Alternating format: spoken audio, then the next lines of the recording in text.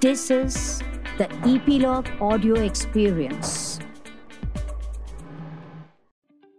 Finding calm in the chaos. Finding deep thought in a world that talks or acts too much.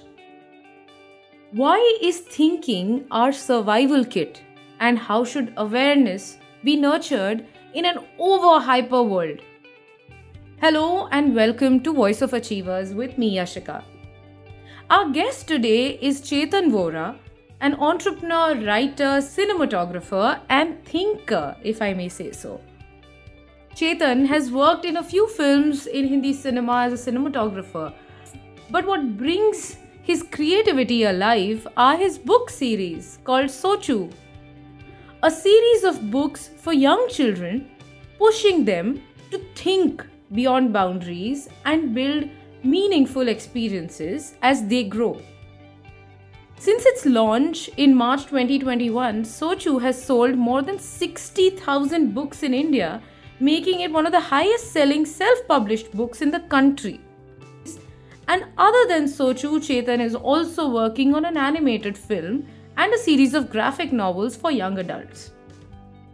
He discourages the hero and villain story being served to children and actually talks about much deeper concepts while they are young. We deep dive into the world of childlike energy and adult-like deep thought on this very interesting episode. Welcome to the show, Chetan. So happy to have you. Thanks, Ashika. Thanks for having me. Chetan, why is thinking our survival kit?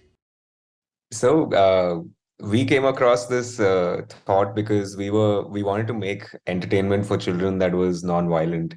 And I got together with two of my best friends who always wanted to write but never wrote. So then our thought came to this place where we were like, if there's one gift that we want to give our children, it's the ability to have their own thoughts. And it came from this whole process of discovering, every animal has a certain trait, right, for its survival. So like a bird has wings so it can fly away.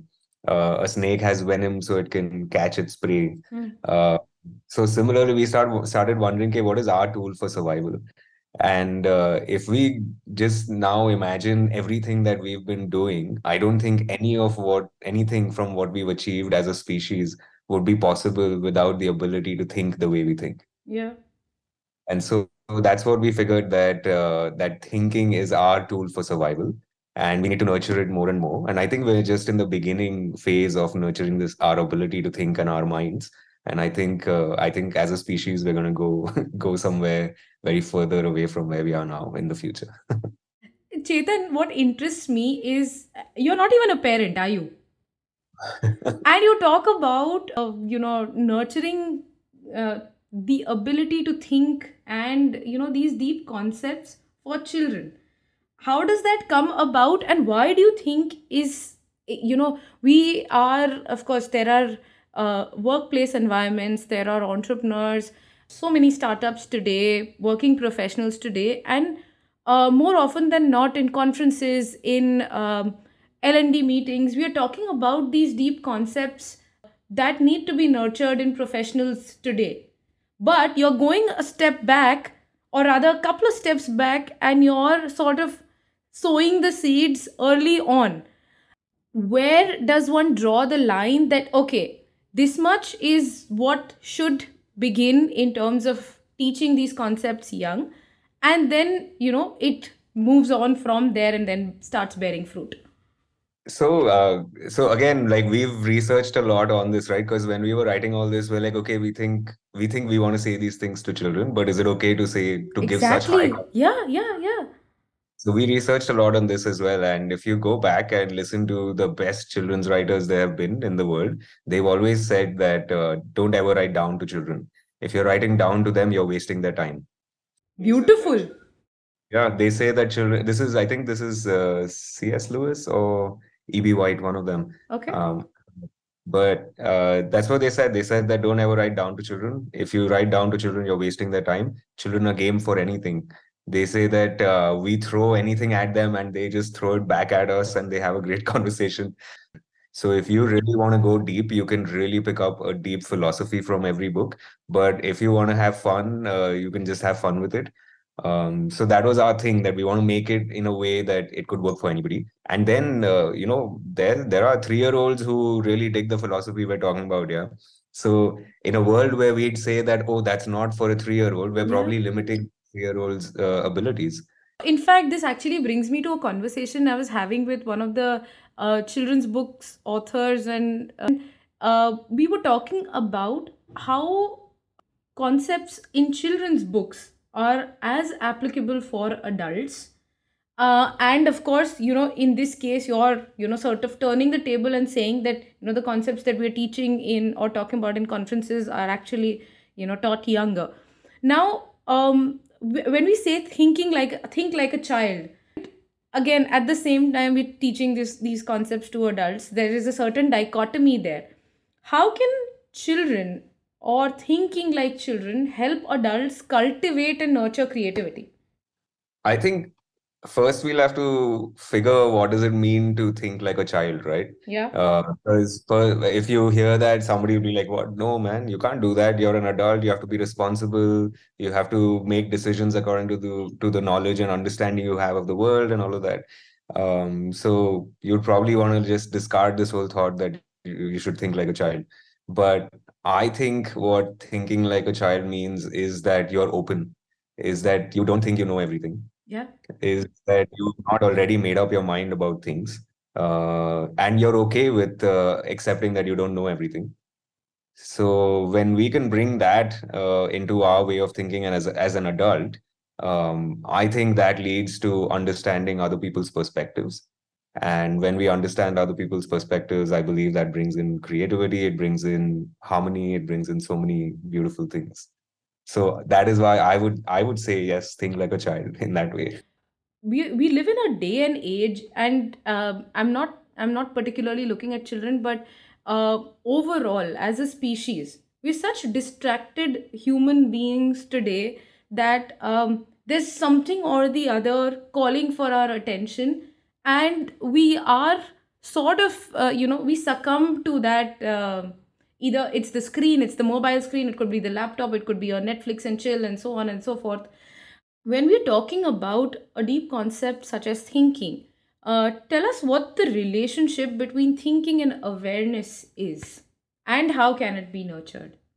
So, this is a conversation that I was having with one of my mentors. His name is Vishwas, and I studied experiential education with him.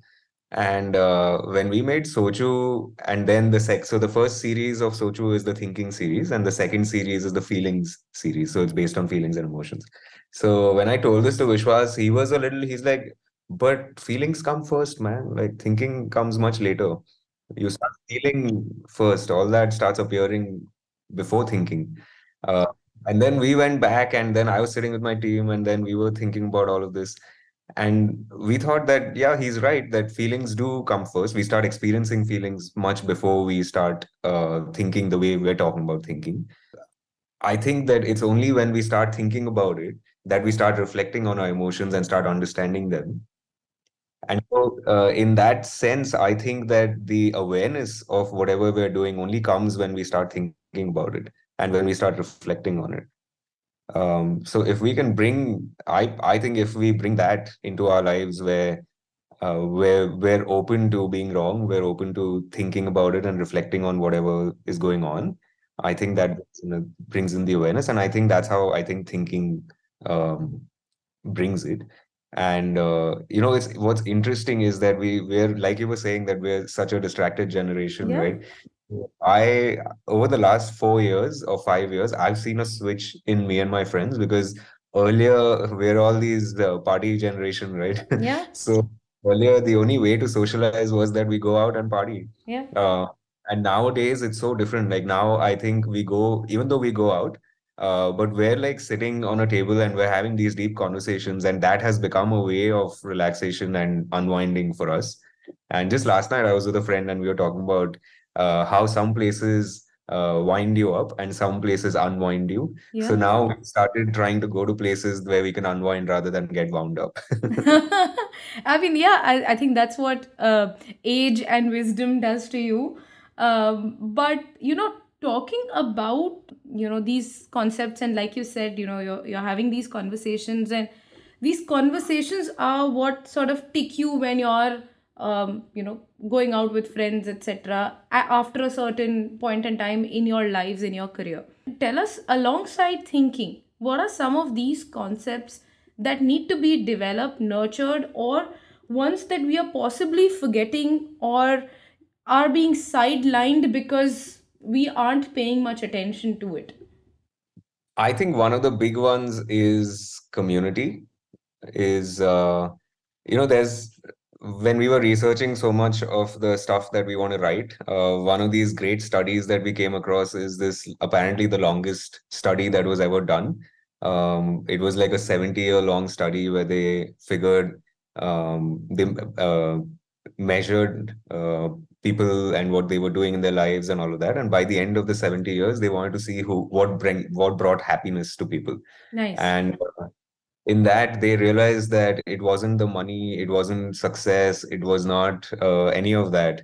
What brought happiness to people was when somebody had good relationships, somebody would be able to have a conversation with the person who comes to drop off your milk, somebody who will, while they're walking by on the road and they see somebody who maybe works for them or something, they'll stop and have a conversation, ask them how they're doing and all of that. And genuinely, right? Not just not for the sake of being cordial and being nice, but like they're genuinely interested to have that conversation. If we can bring that into our lives, we believe that we'll be, I don't know, like I don't want to say happy because I feel like it's become one of those words that we're overusing now. Yeah. But I think there's a sense of fulfillment in living that life. And then beyond that, it doesn't matter. It doesn't matter whether we become successful or not. We still wake up every day with a spring in our step. Kind of extending this to another level, and talking about this chaotic sort of space that we are living in or functioning in. How do you find that calm within the chaos? And of course, you've got to be relevant and move with the world the way it is. You have ChatGPT today, and you'll have some other AI technology tomorrow. So the calm within the chaos for me, I've found it fully. Yeah? Like I like bathe in that calmness, and I'm so happy about it. And I think for me, it's just do less. Do less. Nice. Because we live in a world where everything outside tells you to do more, do more, do Yeah, more. yeah, Like yeah. nothing is enough, right? And it's not like there's somebody out there pushing these buttons. It's just that we've somehow maneuvered to this way of living. It's nobody's fault. But if you can let go of that and not be affected by the energy of the world outside, and you can be okay with doing less, I think that brings in that calm. And less is enough. This is so beautiful, Chetan. I love that. I love how you talk about this, because yes, we do live in a world, and we've been sort of made to believe that doing more is the way to be and is the way to thrive. In that sense, doing less and knowing what you must do, it's like picking your battle. So you pick what you must do. Yeah, so that was my second point on this, that to be relevant and all of that, right, in the world, how to still be relevant in this ever-changing world. So my thing about that is that don't get lost in what the world wants you to do. You do what you want to do. You know, Which is a very radical thought in today's world. I know. Want to grow every year. In fact, because you've spent so much time researching about how is it that you must be showcasing and putting together these deep concepts for younger children. I want to know which one, because you're an adult doing this research for younger children. So, as an adult, which concept struck you the most while you were having this or doing this research? But if you want that one piece, right? That I would say that was the reason that I started writing for children, is because I realized that in a lot of adult content, I feel like adults are in some sense stuck in their lives, and they're not so ready for change. Whereas with children, it's very different. With children, you can throw them whatever you want, and they're going to look at it, and then they'll try it out at least, and they'll see if it works for them or not, and then they'll decide whether they want to go with that thought or not.